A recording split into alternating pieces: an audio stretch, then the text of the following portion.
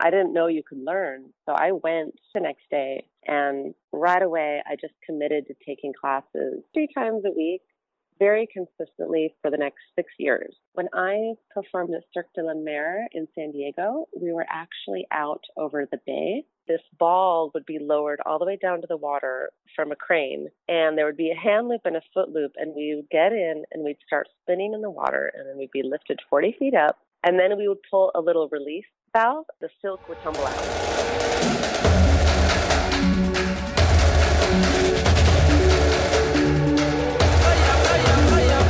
I love sharing what I do by performing. It's cool just to see what the human body can do, what we can accomplish. People also get used to men in circus do all the strong stuff, the typical strongman moves. And women, they're flexible or they just do the pretty stuff. And that's great too, but I really like to be an example of someone who can be very strong and very feminine.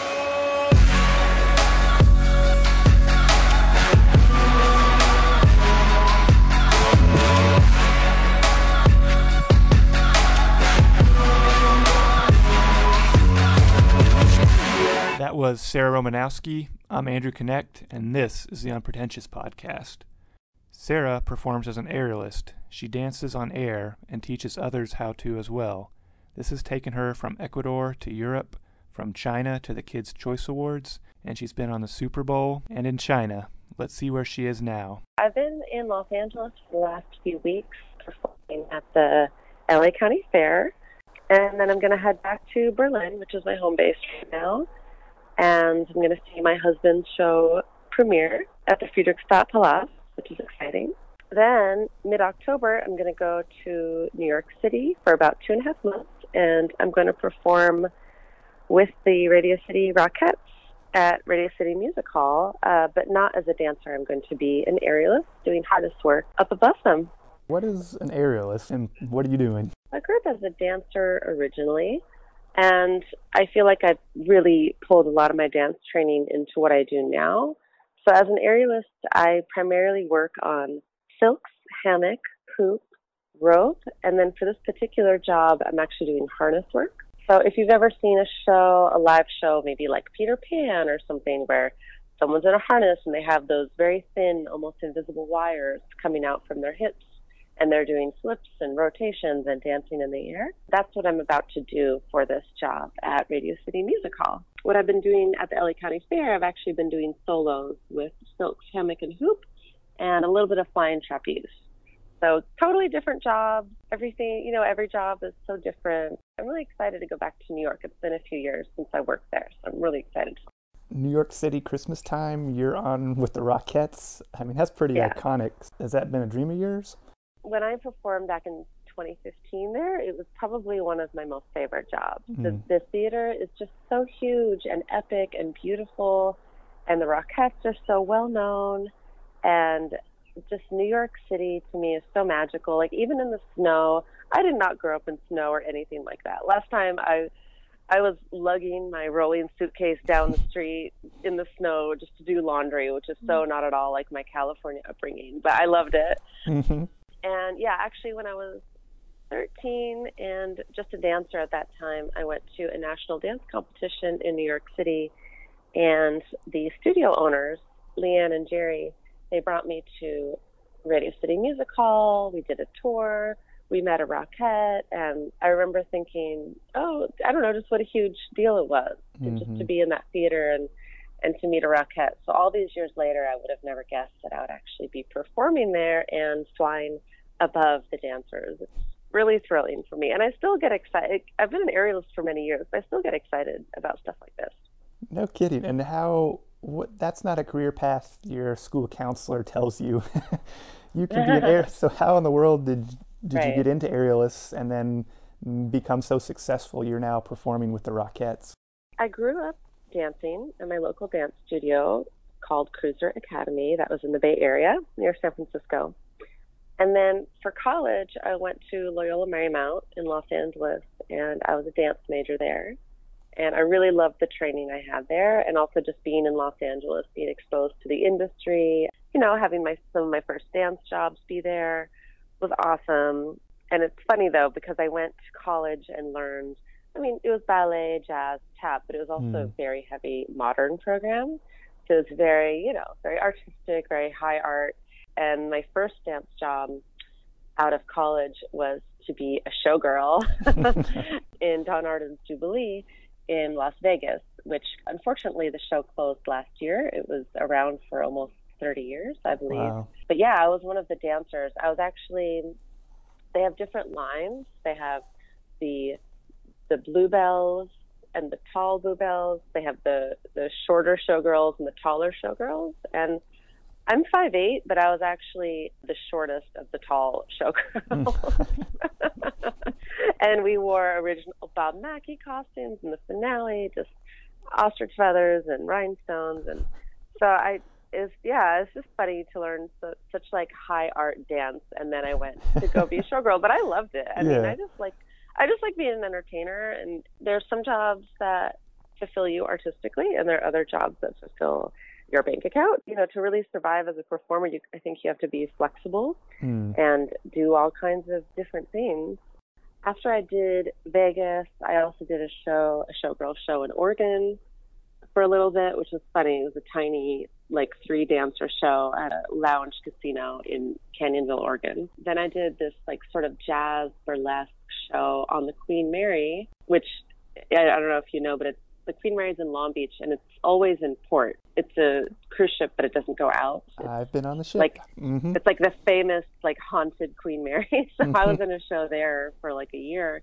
And in the midst of all that, I was a big fan of Terry Beeman, who was a contemporary and jazz dance choreographer who started utilizing aerial arts into his shows. My good friend Alyssa and I, we would always see all of his shows. He had shows called Awakening and Bound, and he had a show in early 2007 called The Closing. It had the most aerial acts that I had seen in any of his performances. Little did I know I was actually watching my future instructors and friends on stage. Wow. Yeah, I watched Tanya Holtz and Maximiliano Torandel doing a silk duet with clown noses, and I saw Valentina on trapeze, and I saw, dancers, Brenda, and just other people. And there was an ad in the back of the program for a place called Hollywood Aerial Arts. It was a school that offered classes, and I didn't know you could learn. So I went basically the next day, and Tanya Holt was my first teacher. Right away, I just committed to taking classes probably 3 times a week, very consistently for the next 6 years. Wow. I just got very dedicated very quickly. After about a year, I think the studio owners kind of saw that I was really into it and I liked being there. So they offered that I could work behind the front desk in exchange for classes. I would take class, and then I would stay and daisy chain all of the silks. Eventually, I would help warm up classes. Eventually, down the road, I would sub classes, and then I would also do gigs with them. So all of my first teaching and performing aerial experiences were all with Hollywood Aerial Arts. Fortunately, they don't exist anymore. Still, everyone is still working in the industry and performing and putting on shows. But that's a long answer, but it's sort of how I got into aerial. So it's almost more of an apprentice model. She did the degree thing with the classic ballet and the other kind of older forms of dance, but this newer thing called aerial art, it wasn't as well established, so almost apprenticeship is how you kind of learned? Aerial arts has been around for quite a while. I mean, if you look in all of these sort of historic circus books and whatnot, you see old pictures of aerialists on Spanish web or on trapeze. So it's been around. It just hasn't been as accessible until, I would say, the last 10 years or so. Even when I started taking class about 11 years ago in aerial arts. I was taking silk, hammock, hoop. Even then, we were one of the only studios in Los Angeles. I remember it feeling very exciting, it's this thing that not very many people do or know about, and we're all sort of learning this together. And it was really exciting. And then slowly over the years, it kind of just caught like wildfire, and all these studios just started popping up. And then I noticed they were popping up all over the country. So now every city I visit in the U.S. and a lot of places that I visit outside of the U.S., there's almost always an aerial studio, which is great for me because now I end up traveling so much. And basically, even if I'm traveling for personal things, like if I'm visiting my husband while he's on tour or going to a friend's wedding in Hawaii or wherever, it's like I can always manage to teach workshops, and it pays for the trip, and then I make some extra money, and it helps my lifestyle of moving around a lot, visiting a lot of different places. So I can always work. It feels really good to me. For those of us who still, like you're saying, aerial art is taking off, where it's growing and a lot of people are aware of it, but for someone who doesn't really grasp, like you're saying, the fact that this is now worldwide, how many countries have you been to, and kind of what are some of your experiences just traveling overseas? Again, all kind of like you're saying, aerial art is helping you do this. I was originally I grew up in San Francisco in the Bay Area, and then I was in Los Angeles for 10 years. Both of those cities have had aerial arts for quite some time. And then I did live in Vegas, which at the time there was aerial, but I don't think there was any aerial schools the first time I lived there. But now, for example, I've taught a couple of times in Ecuador. There are studios out in Ecuador I would have never guessed. I've had a wonderful time teaching there.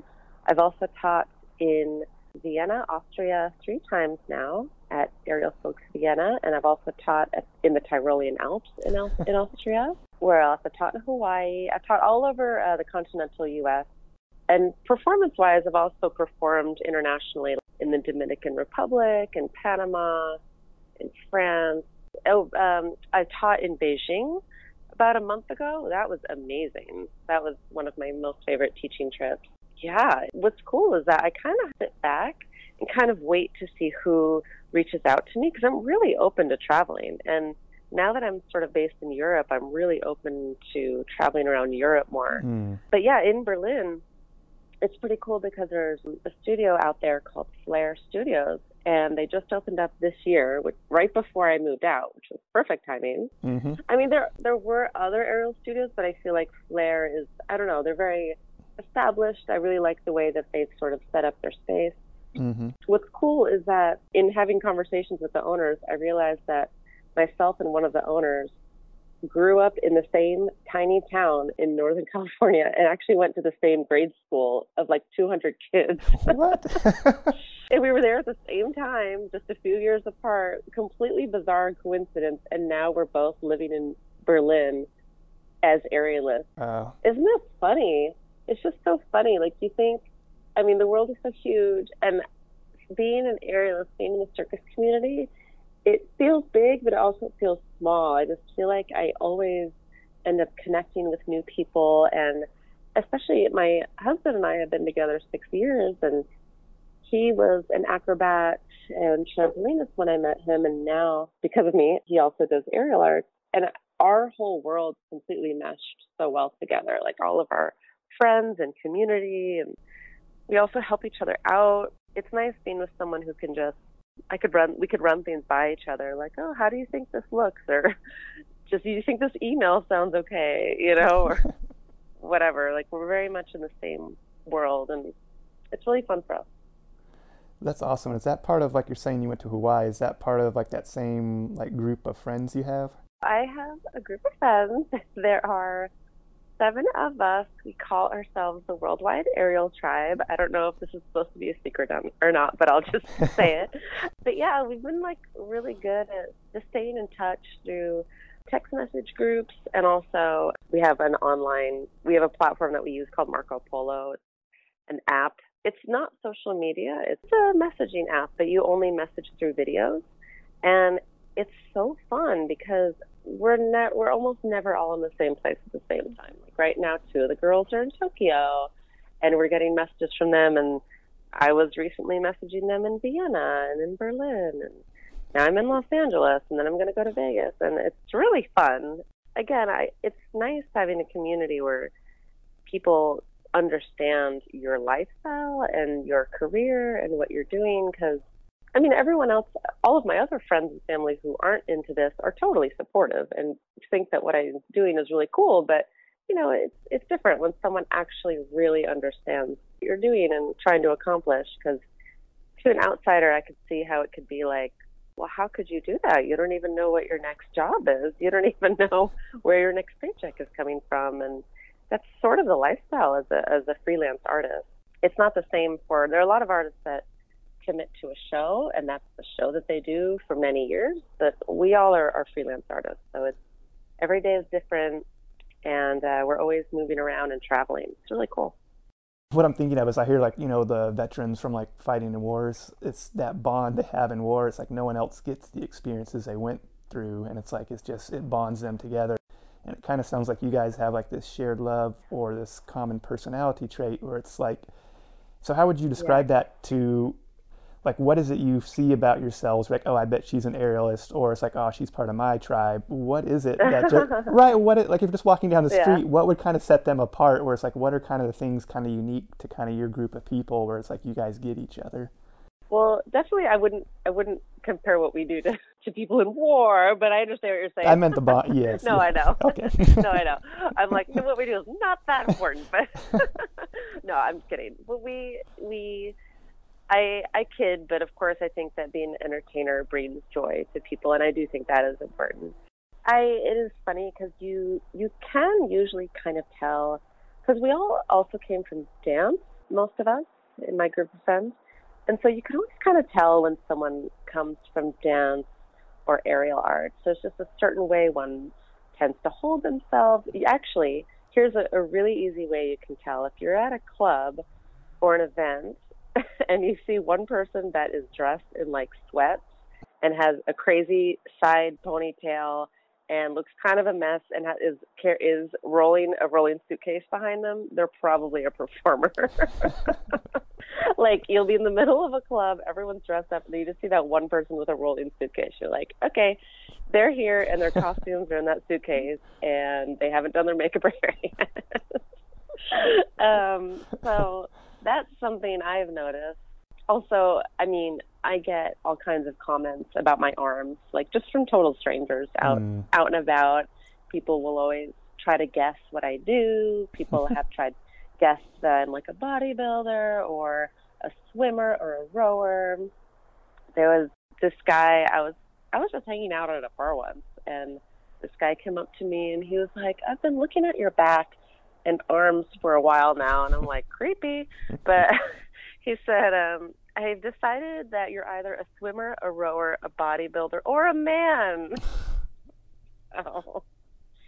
So there's that. It's fine. I wasn't offended. It's fine. Yeah. But I think it's great for women to do things that are like building up their upper bodies and feeling really strong, because dance strengthens our legs and our core a lot. And I like that with aerial arts, we're kind of balancing out our bodies and getting stronger in our arms. And it's funny how there are just basic things that I think we used to train like kids to do more, maybe many years ago, like climbing a rope, for example. I feel like that was a thing that you see in gym class in old movies, and I feel like they don't really do that anymore. I don't know if it's a danger thing, but I feel like the average person doesn't even really know how to climb a rope. And I've seen this, like I've been on hikes and stuff before where maybe you get to a certain part, you have to climb a rope and then get to the next section. And for any of the aerialists, it's so easy because you know how to use your feet. You know how to not use too much of your upper body strength because you know how to conserve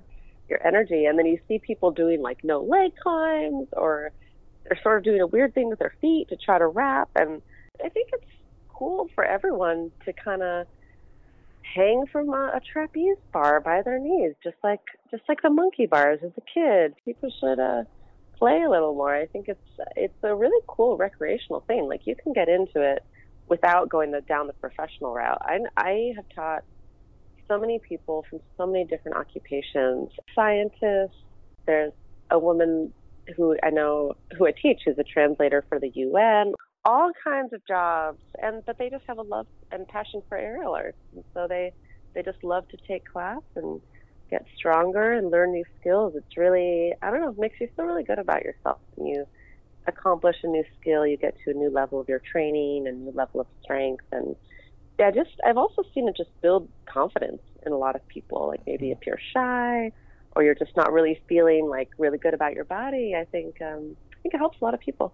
Yeah, and that's cool, like you're saying, that it's growing and it's for everyone. And it sounds like you just enjoy like sharing this because you love it and you view it as like supportive of others. Or what is it that speaks to you about like, I wish more women would have upper body strength and learn how to climb ropes. Like, what is it about that means so much to you? So on a performance side, I love sharing what I do by performing, just because it's cool just to see what the human body can do, what we can accomplish. And I think people also got used to, like, oh, men in circus do all the strong stuff. You always, hear the typical, like, strong man move.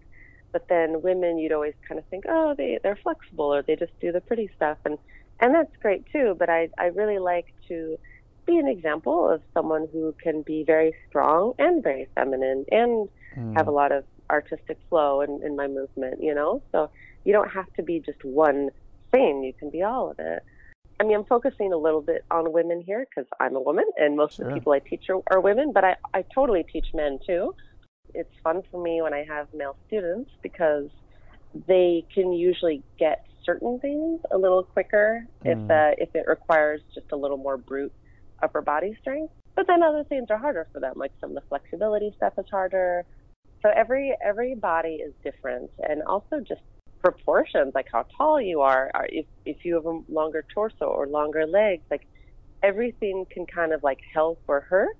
Everyone can learn a certain amount of this, and there's even a woman that a lot of us in the aerial community know, and she has no legs, and she's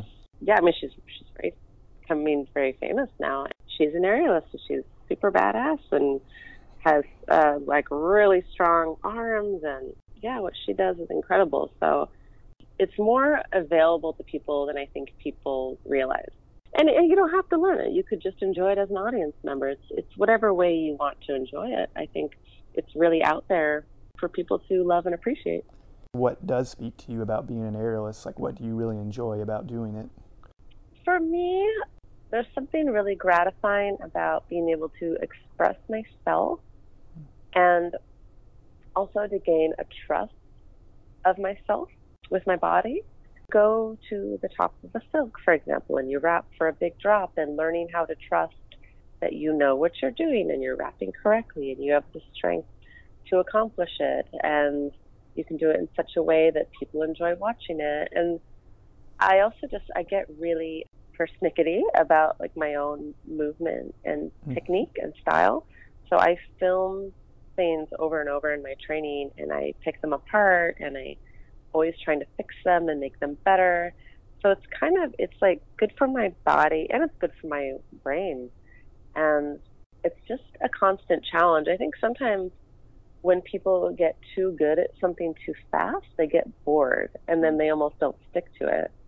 So aerial arts is something for me that was a challenge in the beginning, and it's still a challenge. Like there's still things I can't do, or there's still things that I'm working on, or there's still things that I'm trying to get better. So it feels kind of like this never-ending journey. Yeah, like not everyone can do everything. I mean, you have to really commit and work really hard to get to the level where you can perform it. But yeah, in terms of like beginner students, absolutely. I think it's great to like try it out, to develop a love and passion for it, and just to kind of gain strength and perspective and just an awareness of your body too. I think growing up as a dancer, I grew up very aware of my body and how to learn with it. And it kind of makes me sad. A lot of people aren't very connected to their bodies. Maybe they've only really been involved in very like left-brained activities. I mean, there's left-brain elements to this as well, but using your creative side, using your physicality, I think it's really important just as a culture that we learn to use our bodies more. I think in general, we'd be happier, healthier people. Yeah, that form of expression. And help me get that picture of when you're saying you're doing a drop, like how far up are you, and are there ever times when there's no nets underneath you? Oh, okay, so that's a good question. So there are pretty much never nets beneath us unless we're doing high-flying trapeze, because a net can only be effective if it's, I think, 8 feet off the floor, maybe even higher. And a net, I mean, there's so much that goes into even just setting up a net that it's not even an option for the majority of aerial work. You're just not going to see it unless it's high-flying trapeze. So then a step down from the net would be a mat. And in training, you should always have a mat beneath you, like a big, thick like 6 to 8 inch Mm-hmm. foam mat. I always recommend that. And no matter what level you get to, if there's a mat available, you should train over it, in my opinion. When it comes to performance, you could have a mat, but usually people don't use a mat unless they're doing release moves. So, for example, my husband does cord release or aerial rope, and he'll do moves where he sort of flings his body up, so he's parallel to the floor, and he'll do a full twist of his body and then catch the rope again. Like he lifts his body, twists, lets go of the rope, and then recatches. Stuff like that, you should always have a mat. Mm-hmm. So, but then all of these other skills, you generally don't have a mat if you're performing. And it could be any height. I mean, when I performed at Cirque de la Mer in San Diego, we were actually out over the bay in San Diego, like in the ocean, and which is crazy to me. And we were, I think, the top of our points were maybe 40 feet up. So we were doing quadruple stars, which I know doesn't mean anything to you, but it's basically if your body's sort of out in an X position and you're rotating down the silk 4 times, that would be a quadruple star. Mm-hmm. But that job was funny because we would actually like climb down these rocks and get in the bay and swim out, and it's not a controlled setting. Like sea lions have come into the stage area. I've seen jellyfish, and I actually saw baby stingrays a couple times. Like, we're in nature, and we would swim out to about 10 feet from shore, and then this ball would be lowered all the way down to the water from a crane, and there would be a hand loop and a foot loop, and we would get in, and we'd start spinning in the water, and then we'd be lifted 40 feet up, and then we would pull a little release valve, and the silk would tumble out. So we would be soaking wet, but then the silk would start dry, and then we would transfer over, and then we would start the wrap for our first drop. So that's sort of an example where we were very high, but we were over water, so it felt safer. But we were also over stingrays. So, so I don't know. No, nothing ever happened. Everything was fine. It was great. It was a summer job. I did 3 summers of that show. I don't think they have that specific show anymore. Now it's changed to Cirque Electrique, I believe. That was a cool experience, and that's the show where I actually met my husband, Christian, back in 2012. I always liked to jokingly call that Survivor Silks because, you just never know.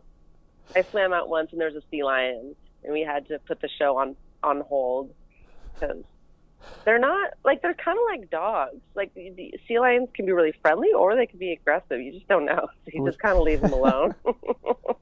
That's got to be pretty exhilarating, or I don't know, what does that feel like to be performing over the ocean? I mean, you obviously made a good impression on your future husband. Yeah, he was a trampolinist at the time, and I was a silks aerialist, and we would watch each other train from a distance, and it is exhilarating. At a certain point, once you're doing it like 4 or 5 times a day, it could lose a little bit of its magic sometimes. Mm-hmm. But in general, no matter what job I've done, I've always tried to remind myself what I'm doing, where I am, how awesome what I'm doing is. Not that there's anything wrong with desk jobs at all, but I always remind myself, I'm like, okay, I could be sitting at a desk, or I could be doing this, but I'm choosing to do this thing. And sometimes it's really hard, sometimes it's really exhausting, sometimes it's frustrating, but I'm choosing this for a reason. And, there are pros and cons to any profession you choose, but this is what I choose, and I'm going to choose to enjoy it and appreciate it. And I think that's also why I kind of stick to freelance work, because I notice a lot of people, when they're in one show for too long, I feel like a lot of people get kind of jaded. And they kind of forget how special what they do is. Like when I did Jubilee, which was not aerial, but it was dance, it was 6 days a week. It was 12 shows a week, only 1 day off. It was exhausting. I mean, we were just like climbing up and down stairs backstage all the time. Our costumes were so large. They would be in all different parts of the theater. It's like there was just I feel like I burned so many more calories backstage than I did on stage, because I was just running around trying to get my next costume on. But I would have days where I was like, ugh, why am I here? But then I would walk by the poster, and I would remember. I was like, this show's been around 25 years, and I'm a part of it, and I'm a part of Vegas history. And, these are just things you remind yourself of. Or like the San Diego, it's like, okay, I get to perform over the freaking ocean. This is awesome. I'm tired, but this is awesome.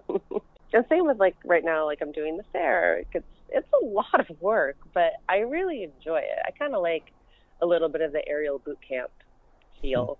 But mostly these have all been contracts that I've been talking about, like ongoing shows. But, I've also done a lot of one-offs where you just show up and you do one day of work, and those are always exciting. It's always a different kind of event.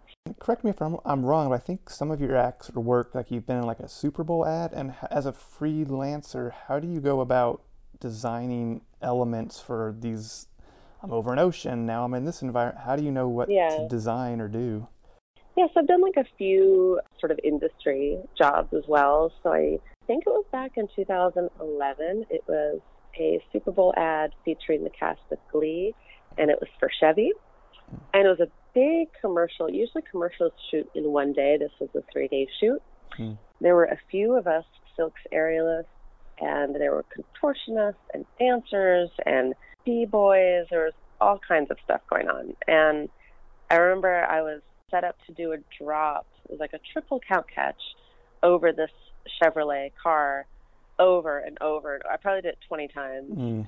And each time they kept saying, like, could you land a little closer to the car? I'm like, I don't think you want me to land closer to the car.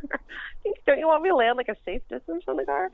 So for that, I wasn't, like, even the drop wasn't my choice. Like, that was like a choreographer's choice, or the woman in our group who was sort of in charge, like, she chose that. So it's kind of their call. Like, they chose to place me over that particular car, and they put people in different places. So that was not a design thing for me. Like, I had nothing to do with the choreography. I was just sort of there just to be told what to do. See, like another example, I did Disney's TV show called Shake It Up, and there were 4 of us doing a Silks group number, and we had a choreographer in the group who created it, and then we learned it. But it was great because it was a style because it was it was my former instructor choreographing it, so it was very comfortable choreography for me. So that was sort of a finished product that we performed for the show.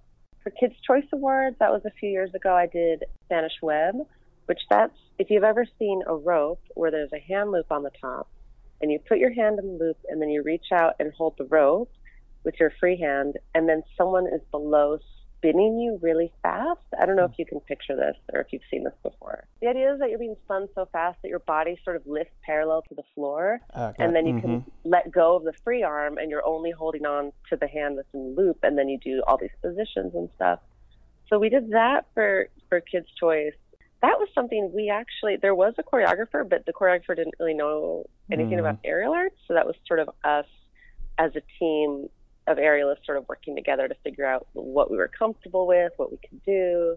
I think it turned out really well, but I just remember, like, that was another one where we had days of rehearsal ahead of time, and my wrist almost got numb. Like, we did it so much. Wow. I think I'd even switch back and forth a bit. And then even when it came down to the night of the Kids' Choice Awards, we were the opening number, so we had to put our hand in the loop and put our foot in a foot loop and be lifted up with our arm over our head like a few minutes before the show even started. I think they tried to do it as close to start time as possible, but it's like, so our arms over our head and we're way up. I mean, we're really high, and I don't even know how high we are. We're really high, and then the opening number starts, and then we're lowered down, so it was like a surprise. Then we do 8 counts of 8 of Spanish Web. Then we go back up.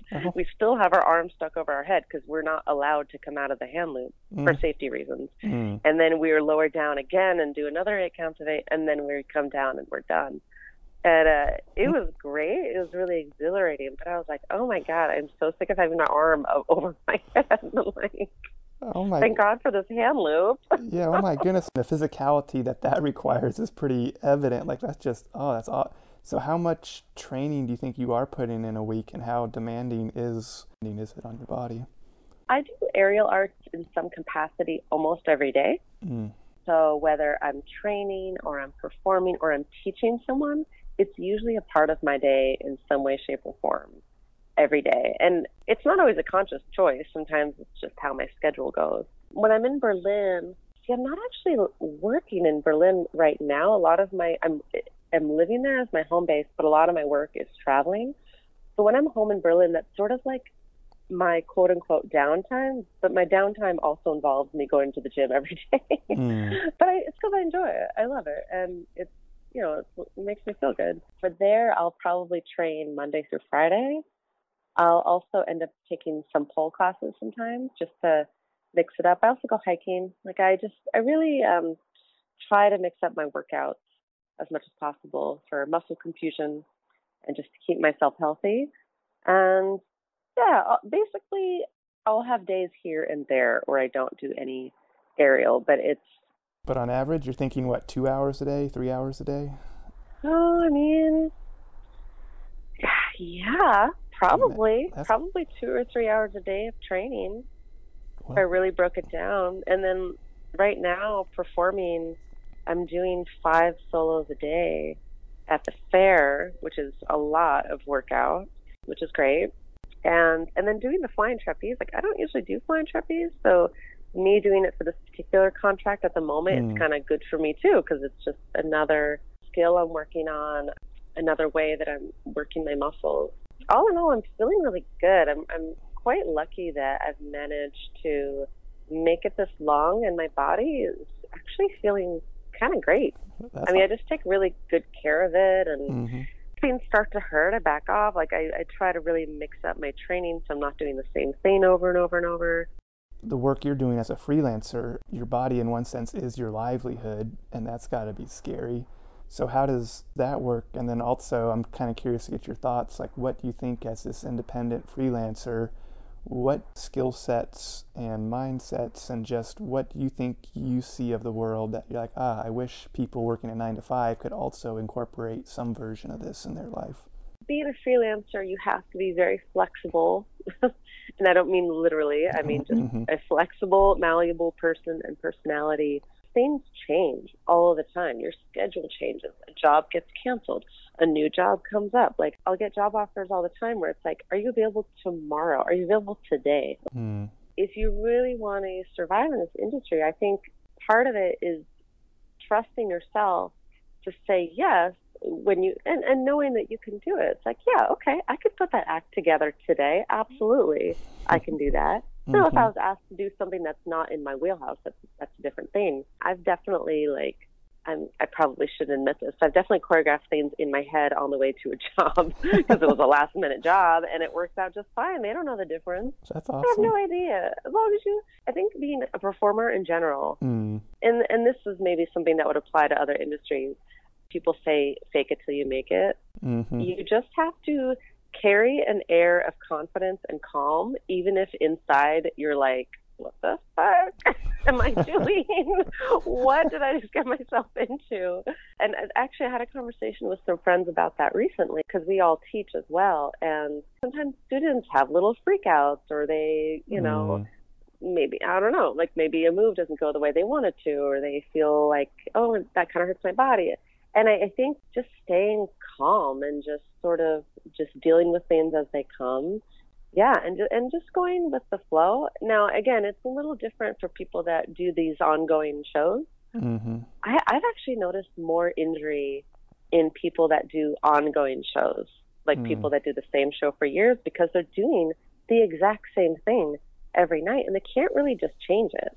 That's the thing, because usually there's a lot of automation, and there's a lot of work where they have to be so in line with what is expected of them, or else they could completely throw off some cues and stuff like that. Being an ongoing show is sometimes worse for your body because you're just doing the same thing over and over and over. Maybe in other jobs, maybe that's a thing as well. If something's not working for you, you have to mix it up a little bit if you can. Doing the same thing over and over is not really good for your brain or your body. Mentally, that's true as well. Just repetitive, the same thing day after day. That sure is not sparking any new thoughts or creativity. In the corporate, 9 to 5 world, it's stability, forecasting. You got to forecast and you got to have contracts. Everything has to be dependable. And I'm sure there's Yeah. that in some, but like you're saying, in your world, it's like it's almost two different modes of operating, where like you're saying flexibility, being able to be like, this was just thrown at me, but I'm just going to pretend to have it all together and figure it out on the fly. It's Yeah. independence for you is being able to pick which job, even if you don't know if you will have a job. What would be so like depressing or like, oh, this just wouldn't be fun being a 9 to 5 for you? Again, there are such pros and cons to both lifestyles. Having, because I definitely have friends where they need that everyday job that they know they can rely on. I mean, I guess you can't really rely on anything. Anything can happen at any time, Correct. even in stable jobs. But overall, I definitely have friends that really prefer that stability. With my husband and I, it's kind of a nice balance because he prefers contracts where he's in a show for maybe a year, 2 years, 3 years. And so it's kind of good for us because he can be in that stable, ongoing show, and then I can have the flexibility.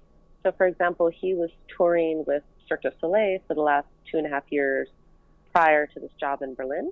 Mm-hmm. And every week, it was an arena tour, so every week they were in a new city. But because I had the flexibility, I could choose to visit him anywhere I wanted to. And I, again, kind of like what I was saying earlier, any city I would go visit him, I would almost always find an aerial studio, and I would end up teaching private lessons or workshops. So it's like he would go to work, and then I would go work at the studio in town, and then he would get off, and then I would be able to spend time with him in a new place and explore a new area. The last city I actually visited him in was Christchurch, New Zealand, which was amazing. I went there with nothing scheduled in terms of teaching, and I ended up teaching a whole bunch. Like, I basically just showed up to a couple of the studios and just sort of went to the open gym and then started talking to people, and then people started asking for private lessons, and I ended up subbing a workshop. So it kind of works out for me, and there are definitely slow times in terms of freelance. There are definitely lulls. There are definitely like dead times in my schedule, and you do have to remind yourself that this is the valley, the mountain is coming. There's an ebb and flow to freelance work, and it's not always going to come on the timing that you want. Mm-hmm. Or you'll have a bunch of dead weeks, and then suddenly you get 3 job offers, but they're all on the same day, so you have to turn 2 of them down. There could be a lot of pressure where maybe you have something personal scheduled for yourself, but then a job offer comes up, but you don't want to turn it down because if you turn it down, they may not call you for the next one. And it's a lot. I mean, it's actually a lot in terms of dealing with different companies and people and personalities and travel. But again, it's kind of encouraged me to just be a really flexible person and just kind of making things work. Like I'm great at booking flights and rebooking flights and figuring out places to stay. Like I really should be a travel agent. I don't even know if that's a thing anymore. It's probably not. And Southwest is, in terms of travel within the U.S., Southwest is the best because I can cancel and rebook and not be penalized for it. You can cancel like 10 minutes before your flight and not lose your funds. It's amazing. That's my Southwest ad for the day. They're not sponsoring me, but... Well, I'm a fellow Southwest flyer when I can, so yeah, I like them as well. Yeah, I have the credit card and everything. I get so many points. It's kind of ridiculous. I'm trying to understand, is freedom something that really speaks to you? Like, you like to be free and independent? Yeah, just in terms of scheduling, it is nice to have that. I think if I were in the same show for too long, I think I could be wrong, but I think I'd get kind of depressed, maybe. Like if I felt like I had because when you're in a big show, you're a small cog in a big machine. I think if I had some artistic freedom, let's say I was in a big show, but maybe I had a solo and I had some artistic freedom there. I used to be a swing at Fantasy, the Fantasy show at Luxor, and I would do a silk solo and a short pole solo. And I really liked that because the silk solo, it was just a dead hung silk, which means that the silk was not lifted up and down. It was just in one place the whole time. So I could change what I did every night if I wanted to. So that something like that is really fulfilling and fun. But if I was just a tiny piece in a big show and I had to do the same things every night, I don't know. I mean, I guess it would also depend on the people in the show, because I've had people ask me before, like, what's your dream job? And and there's no way you would know because it's really not the show. It's the people you're working with in the end of the day. I mean, that's what's going to make or break your time in a show. Are you working with the same people over and over again, or is it every new job is a new person? Every new job is new people. I mean, there are definitely some people that I worked with more than others, Sure. and there are some people that I prefer to work with or companies I prefer to work with. But especially in a long-term show, like you have no idea who you'll end up with or who you'll be partnered with. Or kind of to come back to what I was saying before, I think in terms of my partnership with my husband, I think it's great that he has like the consistent job because that adds stability to our lives. And then I sort of have the flexibility. I think it's a good balance. It also allowed us to buy our house in Vegas last year because he had that stable job where he could actually show like via paperwork that he has. For example, just buying a house, the way it's set up, it makes it really hard for freelancers, I think, to buy houses. It's hard to prove income and all that kind of stuff. So I think it's good for us to have that balance and for me to have a little bit of that freedom. So it's kind of like the major, like the governments of the world and then the banking, the large corporate things, they all favor the known stable job. Like if you need a visa to get into a country, it's a lot harder being an independent contractor.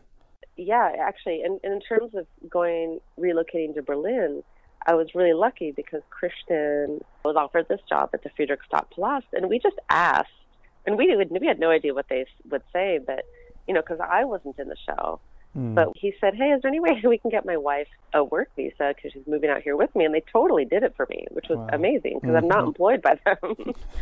So now I have like a page in my passport, and I can legally work around the EU, and I can stay longer than 90 days.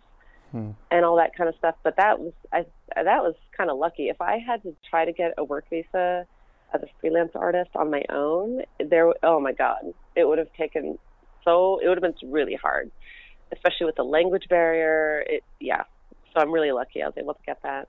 That's awesome. And then so for your world, probably social media and technology, that is kind of where you thrive in. Is that a lot of how you're meeting people and handling your work? Yes. For teaching especially, almost all of my teaching work is because of Instagram and a little bit from YouTube as well. Back in, I think it was 2013, it was before I really got into social media, but I had uploaded just some videos on YouTube just to submit for performing jobs. I was at a studio in Oakland, California, and this woman named Tracy came up to me and she said, "Are you Sarah Romanowski?" I said, "Yes, but why would you know that? That's weird." And she said, "Oh no, I've seen you on YouTube. We've all seen you on YouTube." I'm like, "My YouTube? You've watched my YouTube channel? But why?"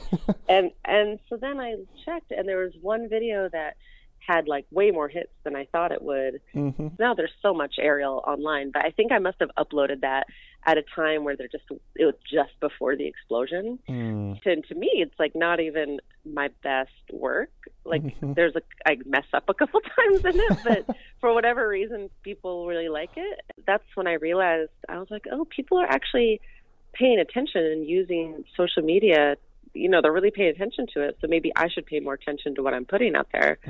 So then I decided, okay, well, maybe I should take this Instagram thing a little more seriously, because I thought Instagram was just a thing where you like used filters and got photos that looked like they're from the 70s. Like I didn't really understand what it was all about. Now it's completely evolved. Instagram has so much stuff going on their platform. They have IGTV, which is supposed to be a little more similar to YouTube, and they have the stories, kind of like Snapchat, and now videos can be a minute long. I upload on Instagram very regularly. It's actually sort of a motivating factor because I meet so many people through Instagram. I've gotten to travel the world because of Instagram. So it's a huge motivator for me to really perfect a new trick so that I can post it, because I'm also really picky about what I post. I don't want to put something out there and have a lot of people see it and have it be like, eh. So it actually kind of makes me train a little harder, interestingly enough, because I have to get like that perfect video. I know it sounds kind of vain, but what we do is the physical visual skill. So I'll just film things over and over until I like how it looks. You can use all the hashtags and and then other pages will repost you. I mean, it's a whole world. I don't commit to it to the level that some people I know do, but I like it. I enjoy it. It's kind of cool seeing what other people do. But that being said, on my news feed, I'm sort of finding myself following more and more cat videos and less circus. So I think sometimes I'm like, there's a little too much circus in my life. I think I need more animal videos. So my Explore page, if you hit Explore, all of the recommended videos are like kittens and puppies. So like maybe I should have something else. That's fun. So what is your Instagram, or how can people find you on social media? My handle, I guess they would say, is at LV Aerialist.